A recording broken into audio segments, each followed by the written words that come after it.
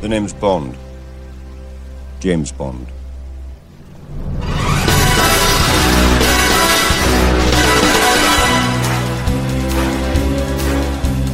From the Mid-South Van Studio in Hernando, Mississippi, Rooster Production presents Under the Water Tower, sponsored by Team Couch of Birch Realty Group. And now, here are your hosts, Derek Biglane and Matt Crane. Morning, Matt. Morning, Derek. As you can see, we have a tribute this morning to the late Sean Connery with a little James Bond intro. Saw that passing over the weekend. Just a sad thing.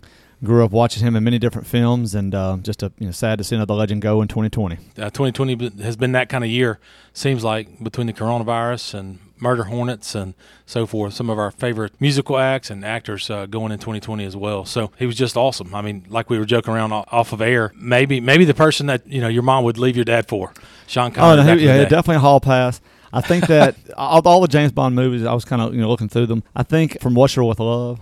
Well, it was one of my favorite. Of course, everybody says Goldfinger and that sort of thing, but I really like From Russia with Love.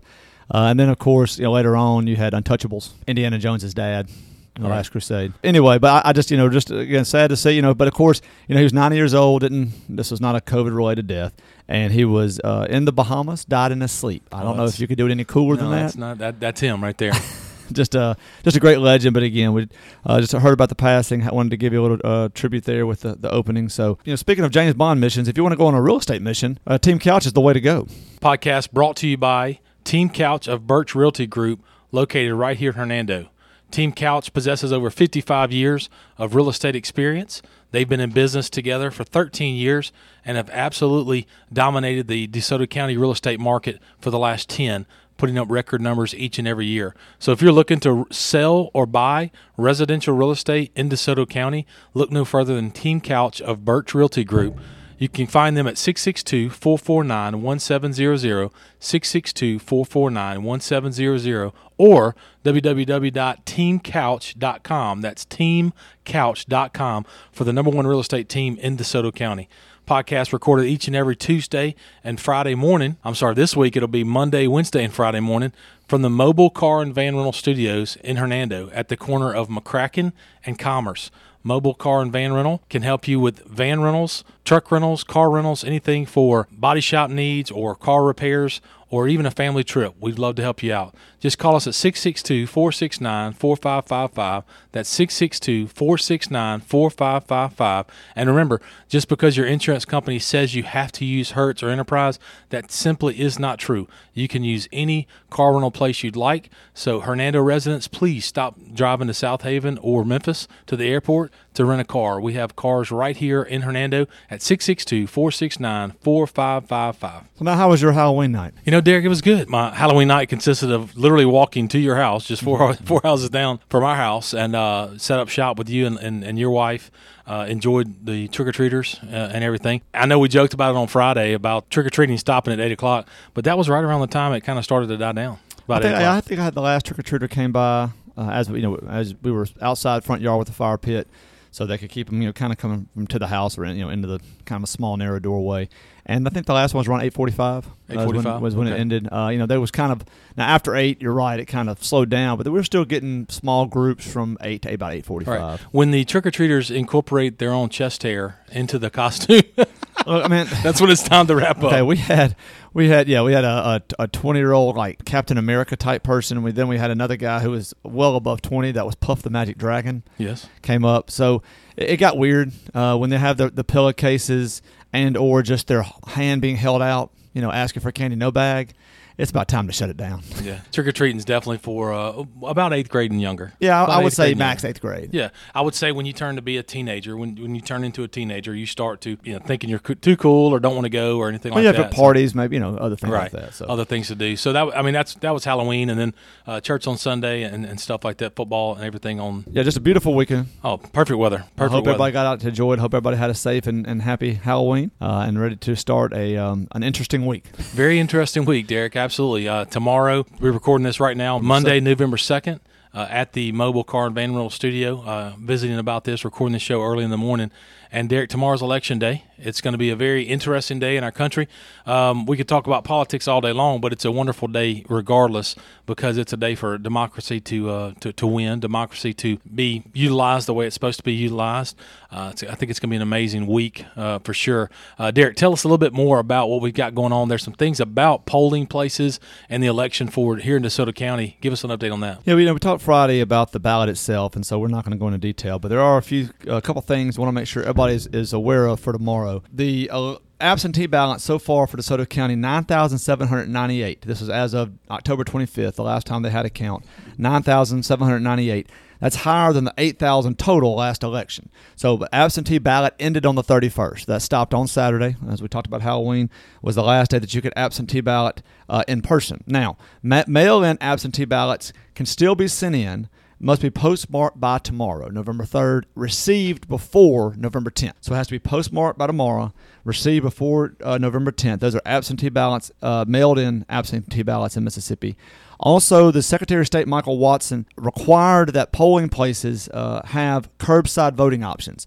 This is for, if somebody gets COVID today, found out yesterday that they had, COVID and quarantined 10 days, that, obviously they missed the chance to absentee vote on the 31st because they thought they were going to vote in person. Well, now they have the option of curbside voting. When was this decided? This was decided within probably earlier in October. Okay, so in the last 3 or 4 weeks. Okay. It's been talked about, but this is just he wanted to make sure, hey, look, it's required. So if you're sick, when you pull up, you need to ask for a ballot. We don't want you getting out, especially if who do you ask? How do you ask? What do you do? They're supposed to, when you pull up, there's supposed to be somebody outside that'll have it. Now, there'll also probably be tons of people waving signs, and there may be pretty, hey, look, where do I go to get a curbside? Oh, right over here, because I'm sure they're going to want you to do it. But there's supposed to be, again, there's not really given, I think every place can do it their own way, but they have to have the option to curbside vote. That's pretty interesting that, again, these nice people that are poll workers, they're trying to do their civic duty and be poll workers, and something they've done for years, and now they're having to deal with COVID-19 issues at the ballot box and stuff like that. It's just it's just amazing. It's 2020 big time right there. Just if you're a line jumper, that might be the way to go. I'm not playing lightly, but if you hate waiting in lines, that may be the way to go. Well, also speaking of waiting lines, Matt, masks are not required. Masks are not required. Now, again, you can say, well, in DeSoto County they're required because it's probably going to be more than 50 people. That may or may not be true, but inside or 10, of course, 10 inside, 50 out. But according to the state, masks are not required to vote, but highly recommended. Just thinking about that, what they're doing is just saying, hey, we're not going to make you wear a mask, so there's no way to be able to say you're suppressing the vote in any way. Yeah, and I think that they've seen other things that have been happening in some of the states that have in-person early voting, which we do not. That a lot of people have been saying, well, you're not letting me in. You're taking away my right because I don't want to wear a mask. So they're kind of trying to avoid that, saying no, you're not required. They have to let you in if you don't have a mask on, but we highly recommend it to prevent the spread. Well, and most people are. That's just what most people are doing. But again, we said it here a million times: wear a mask, don't wear a mask, but don't give people a hard time either way. So again, just please get out and vote tomorrow, November 3rd. If you haven't already. Those are your options. You can mail in an absentee, but of course you have to have a reason, meaning basically you're probably leaving today to go somewhere. You can do curbside ballot if you are sick. Please, ask for the curbside ballot option, and then if not, of course, 7 to 7 on the polls at your normal polling places, wherever that would be for federal elections. So hopefully, depending on where you live in the county, you know where that is. Now remember, city elections, you have a different place to vote, but these are the federal or state elections. This is where you would go to during those times. Speaking of election, Derek, had an opportunity to sit down on Tuesday with the mayor of Southaven. We did. We talked about Friday, the ballot and the election coming up, and then we had Mayor Musselwhite interviewed last Thursday. I think you sat down with him last Thursday. He actually talks about the upcoming spring election. He makes basically an announcement during the interview, and so hope that you'll tune in and listen, and we'll go into the interview now. Mr. Mayor, we appreciate you coming in this morning. My pleasure. Thanks for having me. Under the Water Tower is really a county-based show. We want to shine a light on the Hernandos and the Southaven and Olive Branch and Horn Lake, all the wonderful things going on in DeSoto County. So we certainly appreciate you coming in and speaking about Southaven for a few minutes. What I like to do with the people I interview before we start talking about the Southavens or the government politics of everything, where were you born and raised? Born in Memphis, raised in Southaven. So just a Southaven guy, and when? Mid-'80s? Well, I was born in late 60s. Memphis. My parents moved to Southaven when I was a young child. Grew up in South Haven, 70s. Graduated high school, South Haven High School in 85. Went away for a few years, and then came back in 92, and I've been back in South Haven since 92. I got you. We have a question right here on the podcast. We struggle with what a charger is. Is it an actual person, a lightning bolt? We struggle with that. I don't think we ever knew back then or cared. It was what we had, and we were just bleeding orange and blue, regardless of what you called it. Yeah, and last week we broke down some of the games, and the Grenada Chargers played, Lake Cormorant, South Haven played, and Oxford played. So we joked around that there were 3 Chargers on our little board there that we put all our games on. So we're trying to figure out what exactly a Charger was. So you graduated from South Haven in 85, like you said, went away for a little while, came back in 92. You were involved in insurance for 20 years before you got into to be the mayor of South Haven.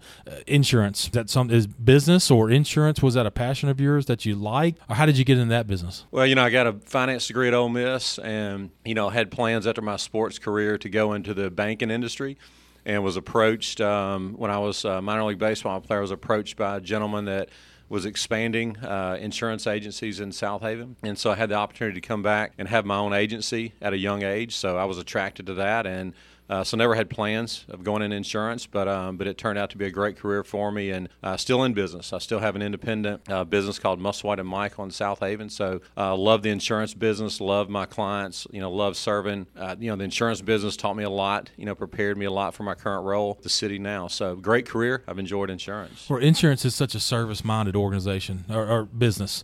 It has to be. To serve your clients and their needs and so forth. So I could see where that could shape you for your current position. But let's circle back. You did say the word minor league baseball. Okay, so athletic sports, that was just something that was very important to you growing up as a kid? It was my life. I started playing sports at a very young age. South Haven had tremendously strong youth booster clubs when I was a kid, and so I started playing baseball. Even before organized baseball, I lived in a neighborhood where I was one of the youngest kids, and so I was the last kid picked, but that made me a better player. But no, baseball, football, basketball, that's what we did back then, and so I spent my whole life doing that. And then obviously got the chance, to have my college paid for, and got the chance to play a few years professional baseball too. Where'd you go to college? I didn't think we talked about that. Where'd you go to school? Ole Miss. Baseball? Yeah. I went and played baseball at Ole Miss? I did, yeah. Oh, wow. Then that's before they had the nice new stadium and all that kind of stuff. Actually, I'll give you some useless trivia. Go ahead, please. I played at Old Swayze for 3 years, and I threw the first pitch in the new stadium in 1989. Wow. And now the new stadium looks completely different compared to what you would have played in. It does. It was the state of the art. It was the nicest facility. When it was built in '89, it was considered one of the nicest facilities in the country. And obviously, Coach Bianco and the program have gone to different heights since then. They've improved it. I think the stadium has been renovated 2 or 3 times, so it definitely is better than it was then. But it was a great stadium then. We were certainly proud to have it, and I was blessed to play one season in it. So that would have been high school. Finished high school in '85, maybe '86 to '89. Played college baseball. Correct, exactly. Correct. Minor league baseball for sports fans that are listening to the UTW podcast today was minor league baseball from '89 to '92, I believe, something like that. Was it what it was like in like Bull Durham? I mean, you guys were on a bad bus and all that kind of stuff. It's funny you say that when people ask me about it. Of all the baseball movies that have been made, I still say Bull Durham is the most accurate depiction of what minor league baseball is about. Right. I grew up playing baseball and stuff. I'm a little bit younger than you. I graduated high school in '96, but I grew up in the time where LSU 91 championship, 93 championship, 96. I mean, LSU was the king of baseball, especially in the state of Louisiana. I mean, that's all we dreamed of was playing at Alex Box Stadium, and stuff like that. So I can imagine a little story for me I tell all the time. I went and played baseball at a small school in Alabama, started practice on maybe a Monday, called my dad and said, "Hey, Dad, I think I could do this. I think I'm just as good as the other guys." Well, the real third baseman had been in the Cape Cod League, and he got there on Friday. Okay. And so when he got there on Friday, I called my dad that night, and I said, "Hey, that's what a real baseball player looks like. Yeah, I may need to look into other plans." So I was at Ole Miss the following January. But, kind of an eye-opening experience to me to just be like, oh, I don't know if I'm ever going to be that good, that player. Do you have a particular story or something like that from a college baseball standpoint that just stands out to you? You said you were a pitcher. Can you recall a time where you can just think to yourself, oh, man, I served up something and he hit it a long way, or something like that, a play that stands out to you? Absolutely. I was blessed to play in the SEC, played against a lot of great players. Sure. I faced Frank Thomas, wow, who's a Major League Hall of Famer, played against Albert Bell, who's a 50 home run guy in the big leagues. So I had definitely got my feelings hurt many times as a pitcher. but did have some great moments. Won 10 games in '88. Had a chance to break the single season record for wins in a season. I was a career 20-game winner, at Ole Miss. So it was a great career. It was fun. One of my college claims to fame would have been in my freshman year. You mentioned LSU. Mm-hmm. One of my first SEC starts was against LSU. And so you can imagine the older teammates were like, hey, man, sorry about your luck. You got number 3 ranked team in the country the first game. But I threw a 4-hit shutout against LSU and struck out Albert Bell 3 times. So I guess, being a middle-aged mayor, I can still look back and remember the days where I actually was an athlete. I always found like when I was growing up, or certainly now paying attention to our kids playing, kind of sometimes you can rise to the occasion. That's what we all want our kids to do, definitely. So, like you said, they were saying, "Oh, good luck. We're going to strike this as an L," and you were like, "Well, let me see what I can do," and it came together for you. So, congratulations on that. That's pretty neat. Good memory. Yeah, you and I could talk a lot about that off air. But let's move forward into the city of South Haven. So, politics, running for mayor, being a leader, is that something that you feel like's always been a part of your life? The leadership. I do, and I'm one that believes that leaders are born; they're not made, and I didn't choose a lot of the past that I think that some of the past that I went through with my sports career and, with the insurance business and then, leading up to being mayor, I think that it was part of a plan. And being a leader, a lot of those things, as I mentioned earlier, prep you for that.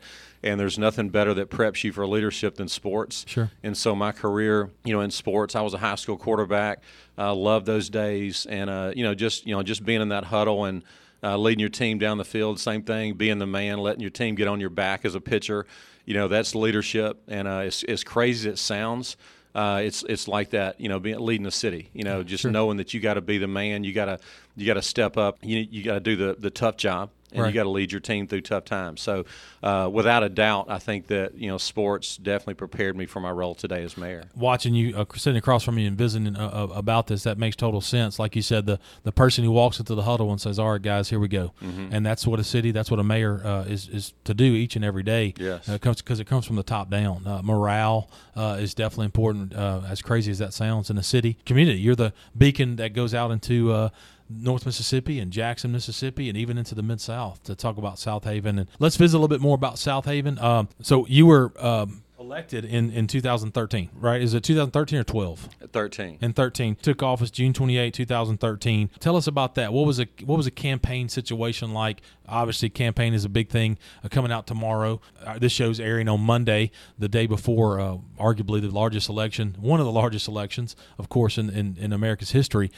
Campaigning, what was that like for you? Campaigns are gut-wrenching. Mm-hmm. It's the thing that, doing the job is one thing. Going through a campaign is a totally different thing. In 2013, I'd never run for public office before. So it was something that we did a lot of learning on the fly and had a lot of advisors. Some good, some not so good. But in a campaign, you eventually learn that the best person to make decisions for your campaign is you. And so, fortunately, we did some things right in 13, and it worked out for us. So what are some things that made you step into, like you said, you never run for a political campaign. You were a business owner in the area. What were some things that the quarterback was coming into the huddle now and said, all right, I'm going to take over as my team, per se? And what were some things that you were like, hey, they've been good, but we need to make some changes and be better in South Haven? Do you have anything in particular? The main thing that brought me into the picture was South Haven had some troubles, had some investigations. Sure. There were some allegations of improprieties. Right. And so I think the biggest thing that South Haven needed in 13 is we needed trust back. You know, our people needed to be able to trust our government again. And so that's what birthed the idea. But to be very honest with you and candid with you, I never had aspirations to go into politics. And I know that I'm not the first elected official to say that, but in my case, it's true. And so how it all began is when all the trouble was going on, there were people that came to me and said, hey, we think with your skill set and your history here and your trustworthiness that you could really help the city. Well, the first time they said that, I said, hey, you can just back up and get out of here. I said, no way. I'm not putting myself through that and my family through that. And so it started like that and then went on for a period of about 3-4 weeks. And I didn't get into the race until the day before the deadline. And so we did a lot of thinking and praying about it as a family. And basically what I actually told my wife, we had the last week, I said, we got to just make a decision what we're going to do. And so I actually told her that I think I'm not going to do this. I just think it's best that we not. And when my wife said, I think you need to rethink that, that made my decision. When your wife's behind you, you can tackle the world. When That's she's right. the one that has confidence in you, I mean, you really feel like you can tackle the world and take anything on if she's behind you. So that's a very interesting story that she said, maybe let's rethink that. Certainly. But I agree with you. In 2013, I had a business in South Haven, and you're right, trust was the major issue there. I'm going to challenge you on something real quick. You said, I never thought I'd get into politics. Well, people called you into leadership. Sadly, politics nowadays is called, leadership gets overshadowed by what people say politics. But it was time for you to, a city you loved, South Haven, where you were born and raised, to move into a leadership position to be like, hey, let's push this forward into the positive thing. So congratulations on that for digging deep in yourself and doing that, because leadership is something that we talk about on the podcast a lot. And there's so many opportunities, I feel like, where kids today aren't shown leadership in the right way. My daughter's 16 years old, and I encourage her to be a leader all the time and stuff. I joked around 2 weeks ago with Corey that in today's world, though, when a young lady starts to become a leader, there's other words that she may get called. So, it's tough for her, females, to kind of move into that role. But that's definitely – so congratulations on that for you, to not seeing yourself as a politician, but you've always seen yourself as a leader, and that's how I think the city sees you now. Well, I appreciate you saying that, and that's what it has been for me. I know that when you become an elected official, there's always going to be some that view you as the dirty word of politician, but I'm truly not. And I've tried, during the 7.5 years that I've led the city of South Haven, I've tried to truly be a leader, and try to make decisions that, we're going to, when I'm long gone, that I'm going to know made the city a better place. So, but I do appreciate you saying that, because that's what it's been for me. Sure. I mean, leadership is I think, there's a huge void of that sometimes, especially in national politics that we watch each and every day. I mean, the media reminds us of that quite a bit. So the thing about South Haven for you is that we hear it all the time in DeSoto County. A gentleman here, we had an opportunity to interview Judge Percy Lynchard, who's running for a seat here on the Supreme Court. And he told me he told Derek, my partner, that when he came to Hernando's, maybe 1,500 people. You came into office in a booming city and still reside in and are the mayor for a booming city. So you kind of came into growth, and it's a matter of taking that growth and continued growth. How has that been over the last 7 years for you? In the first years, like we mentioned earlier, I had the job of taking what was pending at that time. And so, mainly my first, or at least the first half of my first term, was taking care of the current problems, or either current pending developments, right, sure, that kind of thing. And so I come in knowing, and one of my favorite comments then is I told the people I would take us to a new plateau. And I certainly am not the one, that takes credit for the success of our city. Our city was very successful before 2013. I give much credit to my predecessors. However, I did want to again, restore trust initially, take care of pending business. But then in my second term, I've been able to get into the things that I see that I think are great for our city. And there are many things that, even though our city is good, I thought we could do better. And so I think in my second term, we've been able to see the results of my plan and my work. So that's been very rewarding to see things, become real, that you wanted to see happen. One of those things that Derek and I have talked about quite a bit, I mentioned to you, Derek's children go to North Point, so he's up and down Getwell Road every single week, is the Silo Square development. I have a commercial real estate license, and I've paid attention to development over the last 12, 18 months, and I just feel like that's a heck of a good project, or a very neat project for Central DeSoto County and South Haven especially. Tell us a little bit more about that, when you first found out about that project and how involved you may have been to get it to where it is now. I give Brian Hill all the credit. He's Sure. the man that stepped up with the money to make it happen, and he's done a fantastic Right. job with it. And like you said, his plan is coming together. It's really developing now. He's got a lot of things going. Brian and I have had many discussions about it, and this is one of the things that in 2013, when I was asked specifically how I think our city could be better, one of the things I said is I felt like we were lacking in entertainment options. And I know when I was, came home from baseball, I was in my mid-20s, single. There was no place, nothing to do. There was no place for a person in their late 20s to live in South Haven back then. So I think that market has tremendous potential, to bring entertainment value to the city. So the term that I used is I wanted to see there be a Snowden Square in South Haven, similar to Overton Square in Memphis. Right, sure. Where you go, it's a walkable area. There's you can live nearby. You can go to many restaurants. There's sports bars, things like that, where on a Saturday afternoon you can go watch college football. So that was part of my vision for the city and changing it. And Brian and I shared the same vision. And so he stepped up again with the money, and he's done a fantastic job. So I think Silo Square is going to forever change not only our city but our county. We've never had an area like that will be a truly be a destination point where someone comes from out of town, gets a hotel room there, spends the weekend there, shops, goes to the restaurants, has Snowden Grove Park across the way, maybe go to a concert on a Thursday night, then spend Friday in the city. So I think this is a development like we've never seen in South Haven and DeSoto County before. And I'm extremely excited about it, and it's becoming real. So what I envisioned, what I envisioned for years, Brian has made that happen. One of the things we talked about last week, I believe, was the new bridge that potentially could be built, completed in 21, late 21 maybe. 21. Is that the goal? What a beautiful, and please look for the renderings. We've linked it here on our website. We'll do it again.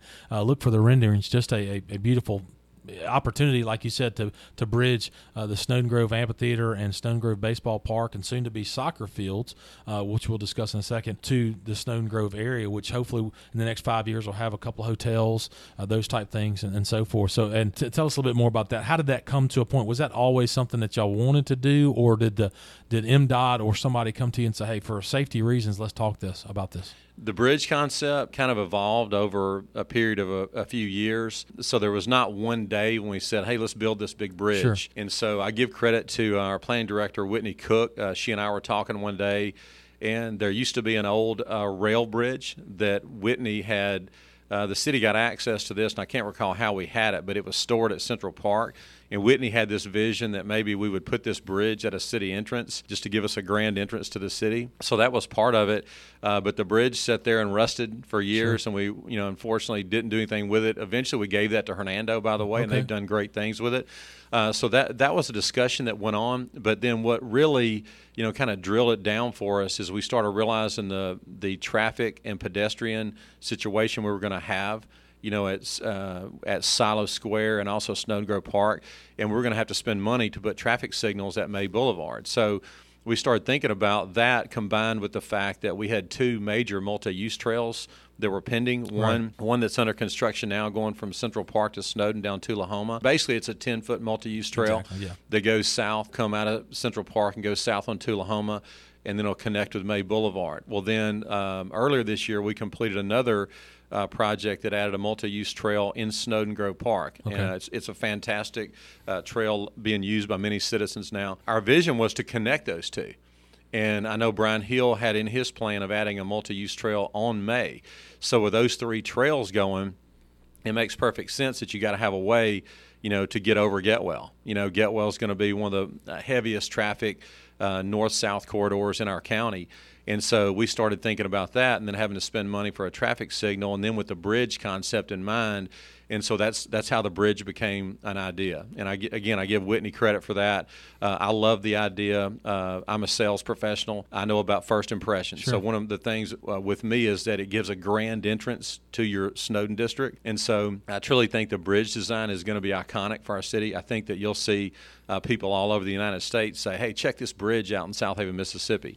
And so it's just a great way to market our city, with like I said, with an iconic image, but also it'll have the function of connecting the pedestrian paths and also connecting developments on both the east and west side of Getwell, which will further promote development. And then, of course, it's going to help with vehicular traffic congestion, too, because you can park once and then walk. First thought I had was that makes total sense to when people are leaving the Luke Bryan concert or whatever. It just makes it so much safer just to walk over Getwell. Like you said, it's such a busy. It's probably arguably the busiest next to 55. It's going to be the busiest north and south in the county. So it makes total sense to have that safety aspect to it, but the cosmetic aspect to it. So very good job there. I would agree. I've met Whitney several times, and good thinking on that part. And I'm sure Brian's certainly interested in anything the city wants to be a part of or work on to help grow this Silo Square project. So, again, I've met Brian a couple times, and just a really neat project. I can't wait to enjoy that project with my family for the next 15, 20, 25 years. I like the idea of it being a destination place for it. People can go and stay there, and you can almost park your car and never leave there for 3 days if you have a baseball game or something like that. Exactly. Go back to what we talked about a second ago. I mentioned soccer fields. That project, how many fields are there going to be? Do you know offhand? The new complex, expansion at Snowden is right seven, behind Strike Zone. Yes, 7 fields. That city has owned that land for a while, and but like you said, it's just north of the bowling alley. But it's underway, almost done. They just sodded the fields. Oh, wow. And it's just been part of our goal to make Snowden Grove Park more than just a baseball park. We've had tremendous success with our baseball operation, but we've tried to diversify the park and give more options for more of our citizens. And soccer is a huge thing. Many kids play soccer, so we can open up so many more opportunities for our kids, having soccer there as well. Having it in a central location is also big because you'll draw more people, from East Memphis, from Olive Branch, from all over the county and the Memphis metro. So we're excited about soccer. It's going to be a huge thing, making Snowden more than just a baseball complex. Whenever I first began to see that happening, I mentioned to Derek several years ago that I felt like Snowden, the baseball was the hot thing 20 years ago when they started it or they put it together. But then soccer, now that my son plays soccer, I was like, ooh, that's maybe something that they're going to regret. And the next thing you know, they're the fields. And somebody says, oh, those are going to be soccer fields. I was like, oh, I had that thought a couple of years ago. And so I think it's going to be really good for the city. But again, like you said, eastern part of South Haven, so it benefits South Haven, of course, but it's so centrally located in DeSoto County for use by all the citizens of DeSoto County. Great project, and congratulations again on that. Where do you see the city of South Haven? I mean, do you have election in this coming spring? 21. Okay, so 21 you have election. Okay, yes. And you have to announce for that. Obviously, are you planning to run again, continue on as mayor? I haven't officially announced that, but it's there's no I'm not into theatrics. I'm going to run again. Okay, and gotcha. because I feel like that we have too many pending projects and too much unfinished business that I want to see wrapped up. And when you run, if you run for office for the right reason, sure, it becomes your passion and it becomes your work. Right. And so I can't walk away from my work until it's done. But obviously that's not my choice. The Sure. people have to see it that way Understand. too. So I hope that the people will see that that I have taken the city to a different place. That all the vital signs of our city are incredible right now. We're having tremendous success. And so I hope the people of the city will see that, and I hope they'll give me a chance to lead for 4 more years. Good luck with that for sure. Thank Derek, you. we watch the YouTube channels for the city of South Haven and also Hernando and so forth, so that's how we pay attention to and keep up with and everything. And one of the comments that Derek mentioned about your leadership in the Alderman meetings is how much you take command of the room. And again, that goes back to what we said 15 minutes ago. When you walk to that huddle, that's your huddle. Here's the plan. Here's the play.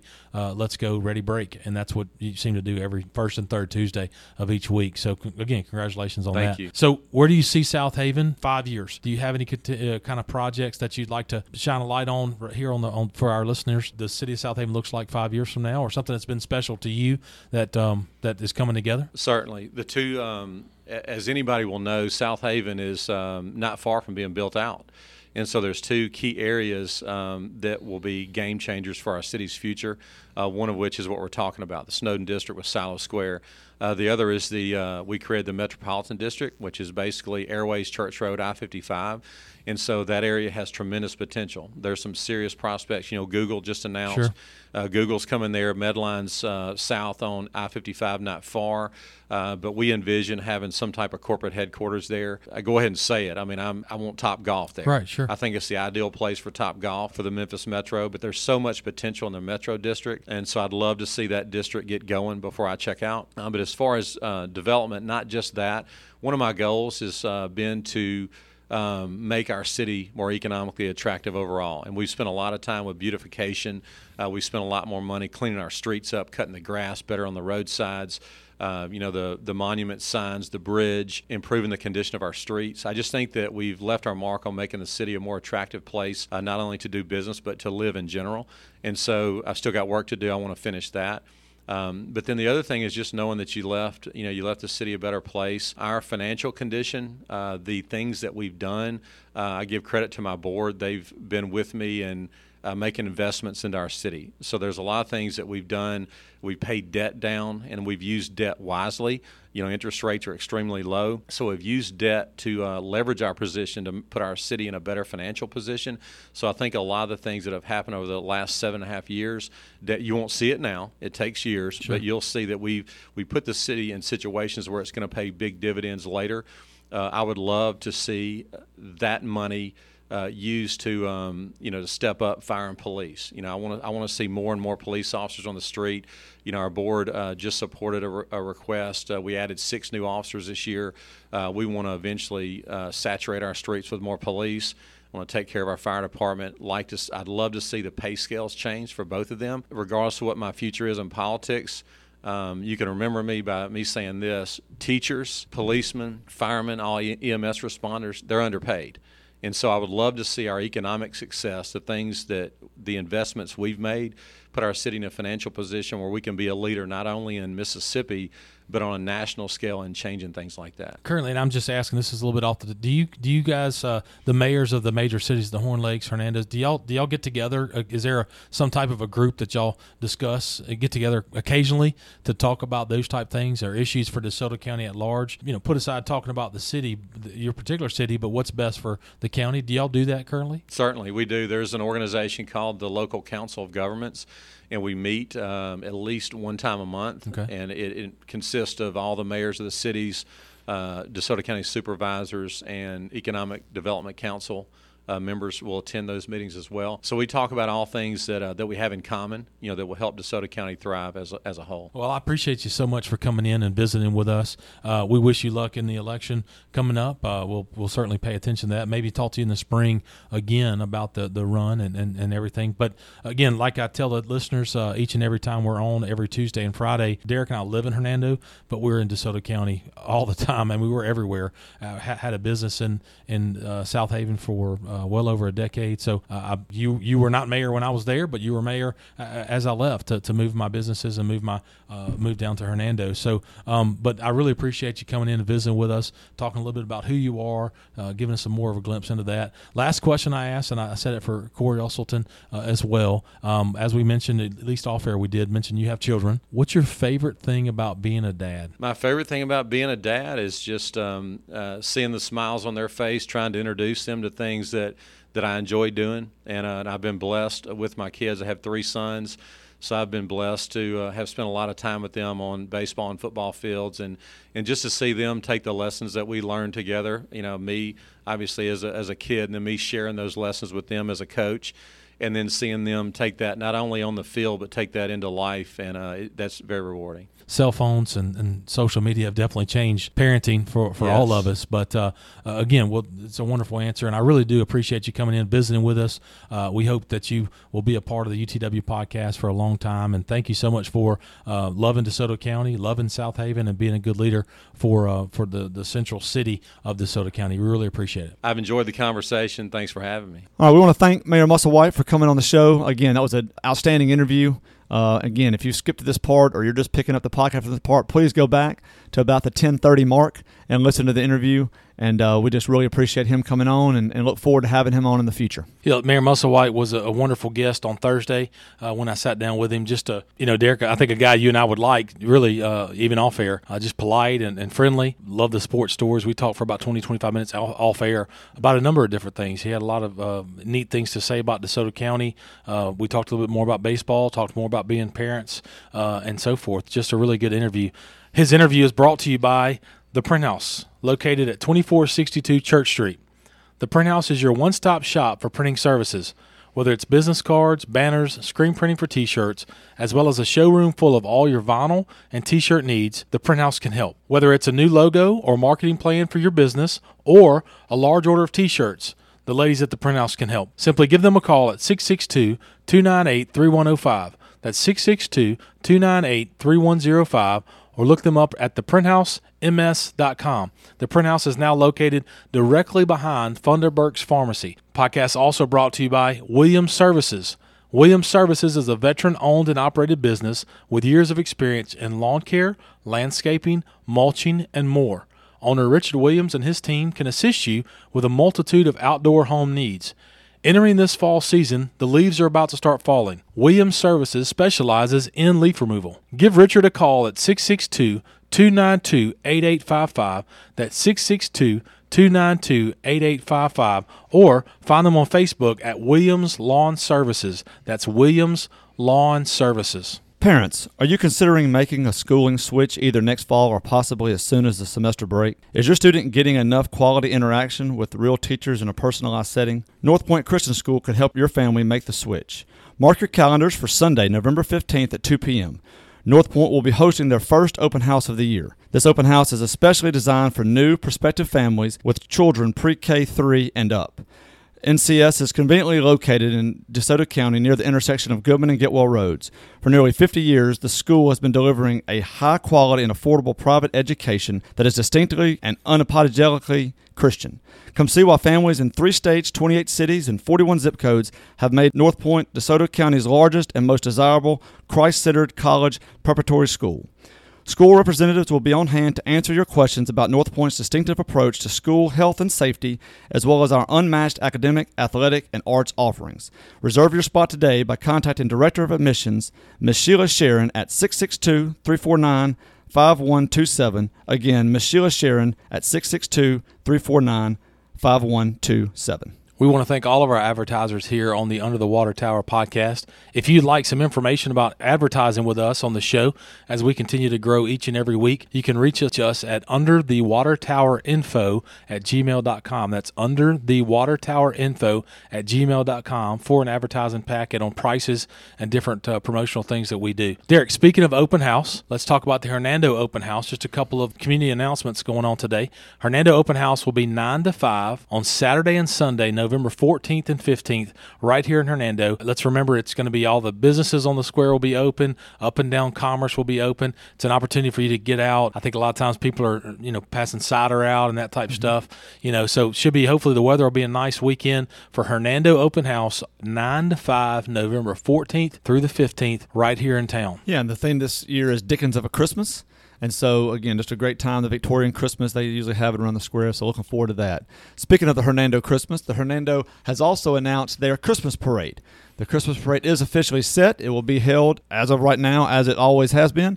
That will be on Monday, December 7th. And that theme, so again, the theme for the open house, Dickens of a Christmas, theme for the Christmas parade, Rocking Around the Christmas Tree. Great song. So this is the theme for this year. Enter a float. It's $60 for chamber members, $70 for non-chamber members, and the deadline to sign up for a float or a car or whatever you want your entry to be. The deadline is 11/30/20. So November 30th, 2020. The route will be the normal course that they have every year. Derek, this absolutely makes my day right here because the Christmas parade in Hernando is such a tradition now. I can't even imagine what number it is in a row and so forth. And I think we should be having it. We could discuss all the stuff you want to talk to about masks, COVID-19, and so forth. But this, to me, is the city doing a really good job and saying, no, we're going to have this parade. So I'm hoping, fingers crossed, that nothing happens and that we're able to go have this parade. You and I have been a part of the parade for years. It's a really fun time. It is a phenomenal time for community spirit. I think it'll be a really good opportunity for people to get out, just enjoy the parade for what it is. It's a wonderful opportunity to get out and do that. Something else that's a wonderful opportunity here in Hernando, Cookies with Santa. On December 6, 2020, the Hernando Parks and Recreation Department will be putting on Cookies with Santa. Adults and kids 12 and up are $3. Free admission for kids under 12. So adult and kids 12 and up will be $3. That's going to be 2 p.m. to 5 p.m. at the Gale Center. Some of the local sponsors include Chick-fil-A Southaven, Stars in Motion, and also Solid Rock Sportsplex in Nesbitt sponsoring this event. So Cookies with Santa, December 6th, Hernando Parks and Rec at the Gale Center, 2 to 5. Matt, just exciting. 2 weeks from now, we'll have the open house. Then 2 weeks later, you'll have Thanksgiving. And then a week after that, you'll have the Cookies with Santa, followed by the Christmas parade. Just starting to feel sort of like a normal end of the year. Let's hope that it continues, but really looking forward to that. And again, no matter what happens with the election tomorrow, you've got all these things to look forward to here in the county seat.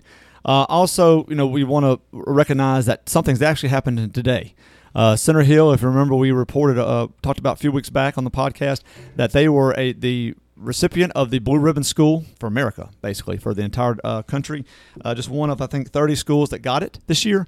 And so we just want to, they're doing that presentation today at 1 p.m. Today at 1 p.m. at Center Hill, probably about the time this podcast is coming out. So we apologize. We're doing this today, and so we're trying to get it out around lunchtime. But if you're getting this after the fact, we want to congratulate Center Hill again for their recognition as a Blue Ribbon School and the high school, and just continue to do what you're doing over there, administrators, teachers. But that will be officially recognized today at 1 p.m. at the school. Yeah, Derek, you and I talk a lot about sports and athletics for the DeSoto County High high schools, but definitely want to shine a light and the opportunity to say congratulations to Center Hill for being recognized for things happening off the field for sure. Like I said, you mentioned before, we know an administrator over there and proud of them for representing the east side of DeSoto County well. So congratulations to Center Hill on the big news.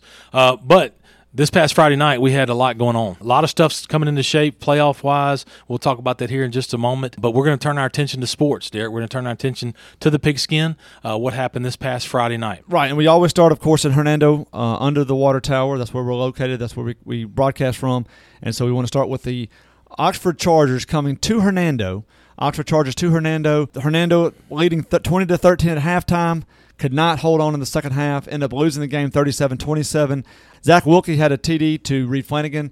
Had another one to Henry Simon for another TD. Sean Wade had a rushing TD, as did Brody Martin, also had a rushing TD. So, again, great offense by Hernando. Just, could not keep Oxford, could kind of turn it on, made some adjustments at the half, came on and put it on the 37-27. Yeah, I was at the game, Derek. You and I were texting back and forth, up 20-13 at halftime. Really kind of feel like Hernando let the momentum get back in. Derek, you and I talk on the phone. You and I are very close friends, and we talk a lot about football. And I don't mind. I just need to ask you a couple of questions, okay. Something we've discussed. Let's say the other team scores a touchdown. There's a 15-yard penalty on said touchdown. Okay. You have kind of grabbed momentum back against the home team. You score a touchdown, and there is a 15-yard penalty. So you're moved up to the other team's 45-yard line for the kickoff. Right. Your kicker will go Division I. What do you think's coming? I'm going to say it's an onside kick, Matt. Onside kick because obviously they're already on your side of the field. Yep. It has to go 10 yards, so you're at least to the 35, even if Hernando recovers. Yep.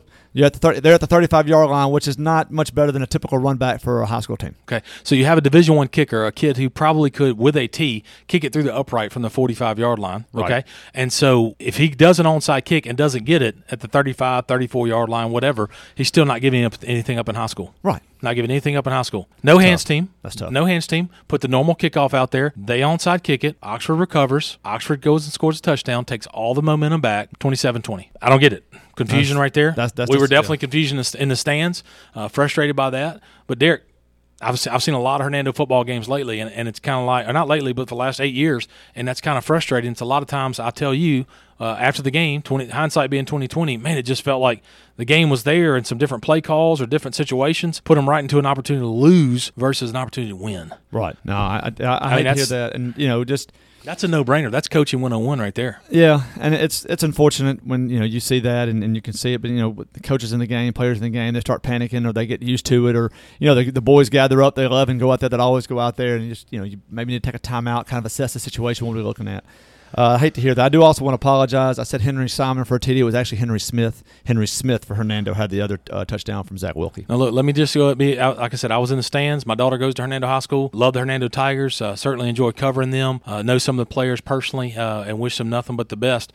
But, again, I continue to see different things. I was at the Horn Lake game. Same type thing. It's a momentum issue. These kids are 14 to 18-year-old kids.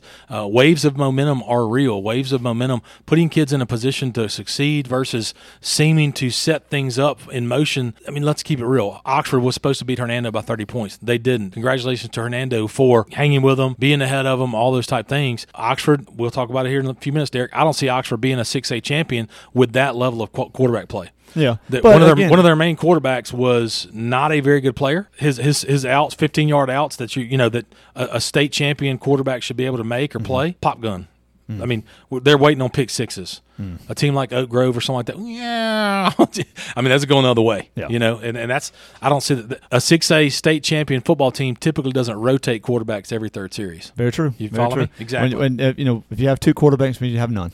I don't see Oxford. I've talked about him for weeks. Now that I've seen him in person, I'm going to go the other way. But Hernando, hard fought. Congratulations for fighting hard. But, when it's all said and done, I think some calls could have been a bit different. And I'll say this, the refereeing, the officiating. And let me tell you two things. I saw – from across the field, Hernando was a yard past the sticks, and they didn't give him a first down. And they didn't even measure it. Yeah, okay. High school refereeing high school. Pathetic. Officiating, we could spend 3 hours Sure we could. on just I've seen examples this year. Right. I could probably take at least a good hour.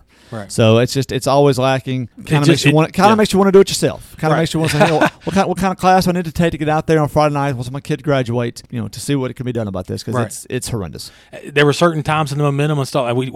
What's the rule when it comes to officiating? Officiating should not be the topic after a game. Right. Good, bad, indifferent, whatever. And there were times Hernando, like one time Hernando made a tackle for a loss, would have gotten the ball back or would have turned on downs, incidental face mask. Not saying it didn't happen. I can't tell you the last time I saw an incidental face mask. You know what I'm saying? I thought it was either 15 or none. Right. No, it wasn't. So they, that type stuff and everything. So between the officiating, between some position stuff, we're spending a lot of time on Hernando. I'm sorry, but the officiating is brutal. So I can't imagine how it gets into the playoffs. I mean, when people are really when it starts to really get heated up, the referees probably clam up as much as anybody. Yeah, we'll go through playoff scenarios here at the end of the sports. Next, we have Center Hill. No game this week. They're still, unfortunately, quarantined for their 15 days. It does look like they will be able to play the last game next week. I think the ruling has been made that they will be able to play West Point for their final game next week. We will preview that game on Friday. So that's good news. They still have a chance to possibly make the playoffs, even with 2 forfeited losses. And so we'll discuss that on Friday. The next, of course, we're working, as we do every week, east to west. Matt, Lewisburg at Olive Branch. Yeah, Derek, Lewisburg started out the season pretty well, and, man, they've just fallen apart. Lewisburg traveled to Olive Branch on Friday night, 28-14 win for the Conquistadors. Olive Branch had lost 4 games in a row, but put it together on Friday night to beat the Patriots 28-14, get to a 5-4 record on the season. Pretty sure Olive Branch is not going to be able to make the playoffs. That's not a mathematically way, but Olive Branch does have an opportunity next week. Again, we'll talk about it in just a second, to possibly really upset Hernando, offset that cart towards the playoffs. So Olive Branch hosts Hernando this coming Friday, which we'll talk about. But Lewisburg 3-7 on the season, 0-6 in district. The wheels kind of came off there. They did, and we want to celebrate a couple of kids on Olive Branch's team. Traylon Oliver, 44-yard touchdown pass with 1:44 left from the quarterback Walton in the first half, and then Walton also scored from 76 yards and from 2 yards out for the Keecher. So Walton accounted for 3 of the 4 touchdowns for Olive Branch. Lewisburg did have Blake Speed did get in the end zone. He did score from 7 yards out, and Jason Hoffman had the other touchdown for Lewisburg. So, again, great job, fellas, playing hard. And I know it's hard to keep your head up, especially when you know there's not much to play for in the postseason. But y'all both have one game next week, and looking forward to previewing those on Friday. Like you said last Friday or Tuesday, Derek, hey, you're getting to play football. That's right. I mean, we're getting to play football. You're going to finish the season, and it looks like going to get you 10 games. Yeah, 9 teams out of 10 are going to be going home next Friday, and their seasons be done. But, again, just – you're getting to play football. Coming a little bit further west, D.C. at South Haven. Just a massive robbery, I'm sure. D.C. traveled to South Haven. D.C. came in with a 2-6 record on the season, a 2-6 record on the season. They go to South Haven. South Haven gets it done. Seems to probably hit a 3 RBI double in the 7th to win 9-7. Well, it was actually a safety in the third quarter. Oh, exactly. Safety in the third quarter. No scoring after that. Man, can you imagine that football game? That was not a lot of fun offensive wise in the second half. 7-7 at halftime, a safety in the third quarter, and it ends that way 9-7. Chargers over the Jaguars. Yes, I mean, again, a good hard fought game. In South Haven, they were fighting for the Otis McCord Trophy. Okay, this is what they have. Obviously, it's the 2 South Haven teams fighting for the Otis McCord Trophy. Congratulations for the Chargers from bringing it home this year. We might do a little investigate on who Otis McCord is and be our fact of the week for DeSoto. That'll be just a thought. Just a thought. And the fact of the week, of course, will be pushed to Wednesday this week. That's exactly right. Don't forget, tomorrow. No Tuesday show. We're getting out of the way for Democracy to Win on Tuesday, so we'll have a Wednesday and Friday show. Friday, of course, will be all about football. Horn Lake travels to Tupelo. Horn Lake travels to Tupelo. Horn Lake came in with a 4-1 district record, a 4-3 record on the season. Go over to Tupelo to play on the blue turf, Derek, and Tupelo remained hot. 5 wins in a row now, beating Horn Lake 34-13 to run their season record to 6-3, 5-1 in district. And folks, our UTW podcast listeners, what that sets up is Oxford and Tupelo playing for the district championship this coming week. Oxford and Tupelo will play for the district title this week, with the winner being the winner of the district or region. That's right. It's going to be a heck of a ball game. I'm assuming it's in Oxford, since they kind of rotate home away, it seems like. That's right. I'm assuming. So, man, what a big game. Tupelo coming to Oxford this coming Friday night. But, again, Horn Lake, anything on those stats, Derek? We do. We have Horn Lake. Of course, they had 2 touchdowns. The first one came from Levante Hughes on a 16-yard run. That was the first play from scrimmage to start the second half. And then quarterback Trenton Conder scored from 5 yards away with 1:30 left in the game. So kind of a late touchdown there for the Eagles to bring it a little bit closer. But, again, Tupelo playing really well right now. I just rattled off, 4 or 5 wins in a row? 5 wins. They started out 1-3. Yeah, Lost. 0-1 their last loss was to Hernando. To Hernando. They started off 0-1 in the district, and as you said, has rattled off 5 straight. So great for the Golden Wave, and really looking forward to just kind of talking about that game after the fact a week from tomorrow. Well, you and I talk about coaching a lot off air, and even some on air. I mean, obviously a few minutes ago, visited about coaching. I know the Tupelo coach, when they lost to Hernando, the Tupelo coach said, "quote I'm embarrassed," and they've won every game since. Yeah, well, I think you remember that was the first time Hernando had ever beaten Tupelo. Exactly, and and I believe Tupelo may have a first-year coach, definitely a younger coach. So look, Tupelo, Oxford, big members of our region. Maybe want to talk about that in just a second, Derek. We can touch on that. We can touch on that in just a minute. Tupelo and Oxford are in the region with all of the DeSoto County teams for now. I'll say that. Last public school game on the far west side of the county. Lake Cormorant traveled to Saltillo. They traveled to Saltillo. Lake Cormorant probably could have sent their JV squad on this one. Lake Cormorant took their team down to Saltillo, Mississippi for a 30-6 domination of Saltillo. 30-6, I guarantee it wasn't even that close, Derek. Any stats? Yeah, the Gators have won 4 of the last 5 games. Of course, the only loss being a 2-point loss to Grenada. So, again, playing really well, really fighting for that playoff spot. A couple of the scores, we had Telvin Amos, scored on a 14-yard touchdown run in the third quarter. Bryson Davis, tackle in the end zone, the running back in the end zone, provided safety.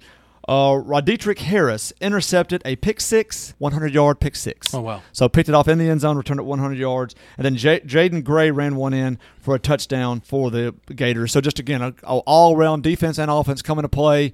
Really, obviously, the defense also showed up strong, keeping Saltillo only 6 points. Saltillo just not a good team. Unfortunately, Center Hill was not able to play them to get what looks like an automatic win for a 5A team this year. Again, congratulations to the Gators, and we'll, again, talk about their playoff chances here in just a moment. Basically, a 100-yard pick six in high school probably would have gotten back to the 30 with DK Metcalf. He would have tracked the kid. I'm going to say 50. I'm going to say 50. You made it to the 50? Oh, he would have hawked that kid. Yeah. No, I'm talking about the other side's 30, like this 30. Oh, okay. I'm sorry. Yeah. In high school? I thought you meant you were going 70 yards. Yeah. You're saying that would have made it 30 yards. Yeah, I'm picturing a high school 100-yard pick six is probably pretty slow. I'm just saying. I mean, no offense. I'm just saying. Lake Cormorant, good luck, guys. Our continued success. 6-2 on the season, 4-2 record. Want to wish you guys good luck next week. Got some playoff things that we'll talk about a ton on Friday. So tune into the show. The Friday show will be a lot about football and local success for the DeSoto County teams. Derek, 2 things. We're going to wrap up the public school side of everything before we talk about a big announcement for North Point Christian School. Congratulations to them. Tell us a little bit about the playoff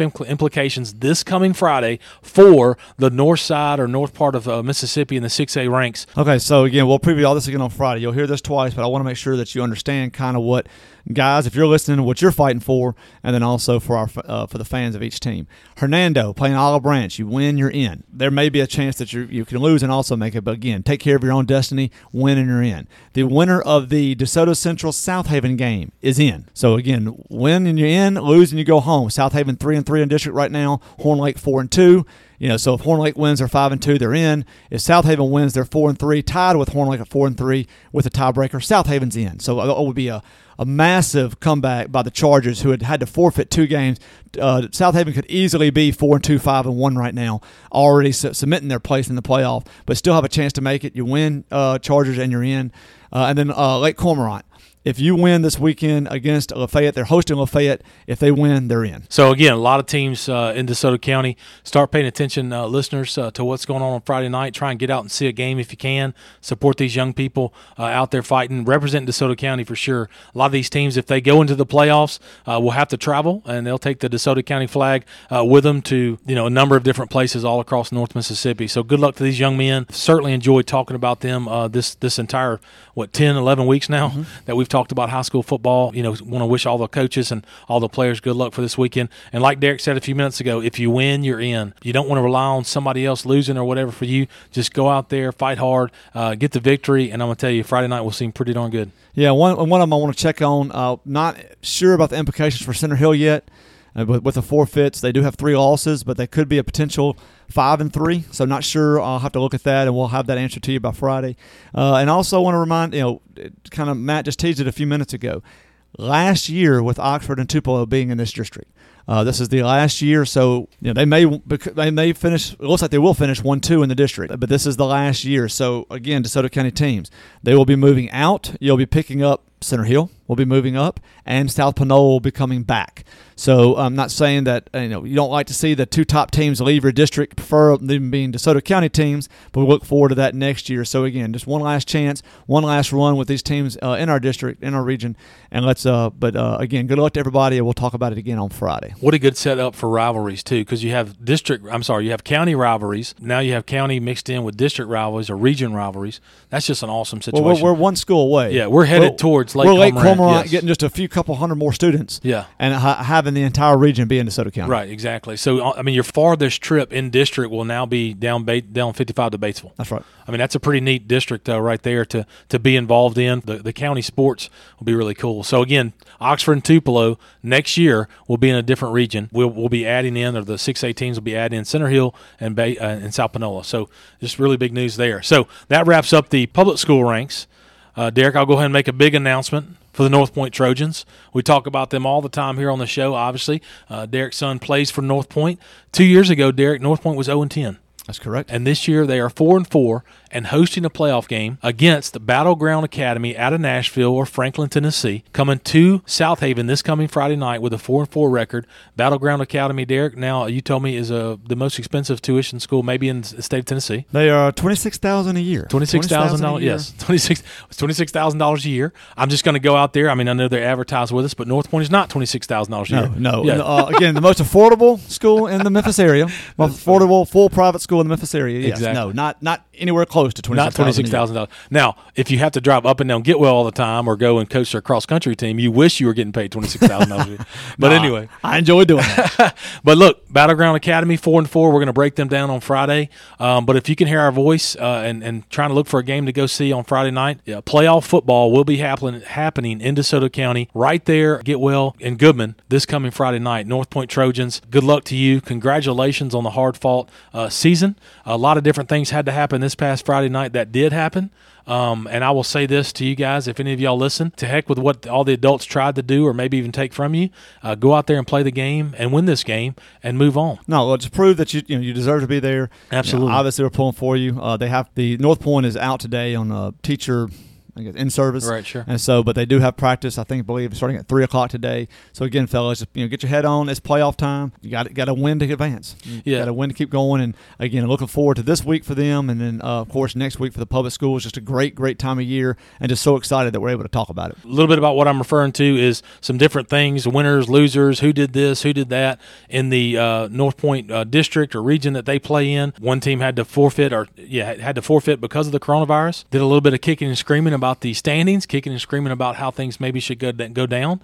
But it's quite funny how, in 2020, this is the way it is. No. This is the way it is. You took the loss because of coronavirus. You chose to do certain things the way you did them. It is what it is. North Point, you're hosting Battleground Academy this Friday night. So I want to wish the Trojans good luck. So try and get out there if you can. Enjoy some playoff football. Yeah, and please be looking if you are interested, even whether you go to North Point or not. Look for the North Point on their social media pages. Those tickets will go on sale today. Tickets will be online only, so it'll be kind of like when you scan it on your phone. That's how they're doing the tickets this year through the TSSAA. And so, again, just looking for a great crowd. It looks like it's going to be a beautiful week. Should be a beautiful night Friday night to get this stuff started. Cool fall evening. Go Trojans. Parents, if you like what you're hearing about us talking about North Point, South Haven, Olive Branch, Oxford, Tupelo, doesn't matter. Like us on Facebook. Subscribe, especially to our podcast. Subscribe to us. We talk DeSoto County sports just about twice a week. So that's our main topic that we talk about on Fridays for sure during football season. But if you like what you're hearing, find us on Facebook at UTW Podcast. That's UTW Podcast on Facebook. On Instagram at UTW Podcast. On Instagram, UTW Podcast. And on Twitter, UTW Pod. That's UTW Pod on Twitter. And again, most importantly, please hit subscribe on your podcast provider that you hear our voices on each and every week. This week will be Monday, Wednesday, and Friday, and then we'll be back to a Tuesday, Friday schedule next week. But Monday, Wednesday, and Friday this week, we'll be back to the regular schedule next week. Yeah, so Wednesday we'll be covering the DeSoto County Fact of the Week. We'll also be looking just briefly at the local elections. We're not really going to touch on the national election. We might not even know who the national elections are. But be a short show on Wednesday, but we will get the Fact of the Week in there. And then also we will also preview just real briefly on Wednesday the Alderman meetings that are taking place. And then we'll actually cover those more. Unless there's some big news coming out of the Alderman meeting Tuesday night, either from South Haven or Hernando, we're going to postpone that talk until Friday along with all the playoff talk. Thank you for all our listeners and continue to support us. And again, if you're interested in advertising on the UTW podcast, reach out to us at underthewatертowerinfo@gmail.com. That's underthewatертowerinfo@gmail.com. Derek, we've got some cool stuff coming out in the next 2 to 3 weeks regarding merchandise, maybe some big announcements with the DeSoto County Museum regarding some stuff that we do with them, opportunity to fundraise, but an opportunity to get more involvement with the podcast and stuff. So we certainly thank the subscribers that we do have and our continued growth. There, people stop me over and over all weekend long. We had people talking, trick-or-treaters even coming up and talk, not them, but their parents maybe visiting with us about stuff on the podcast. So we appreciate y'all supporting us, and good luck to the high school football games this coming Friday. We'll do that again. Anything else? That's all I got. Get out, vote tomorrow. Everybody, and again, if you are a business owner, give your people time to vote. I'm Matt. And I'm Derek. Join us next time under the Water Tower.